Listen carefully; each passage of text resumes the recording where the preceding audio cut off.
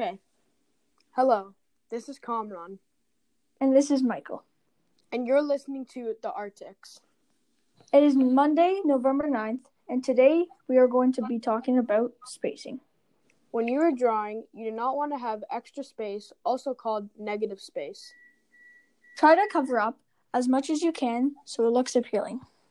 On the other hand, positive space is when you cover up a space with objects or drawings. Also, when an artist is drawing or painting, they make the objects smaller to make them look further away. They also lighten color. Those are the perspectives and the value.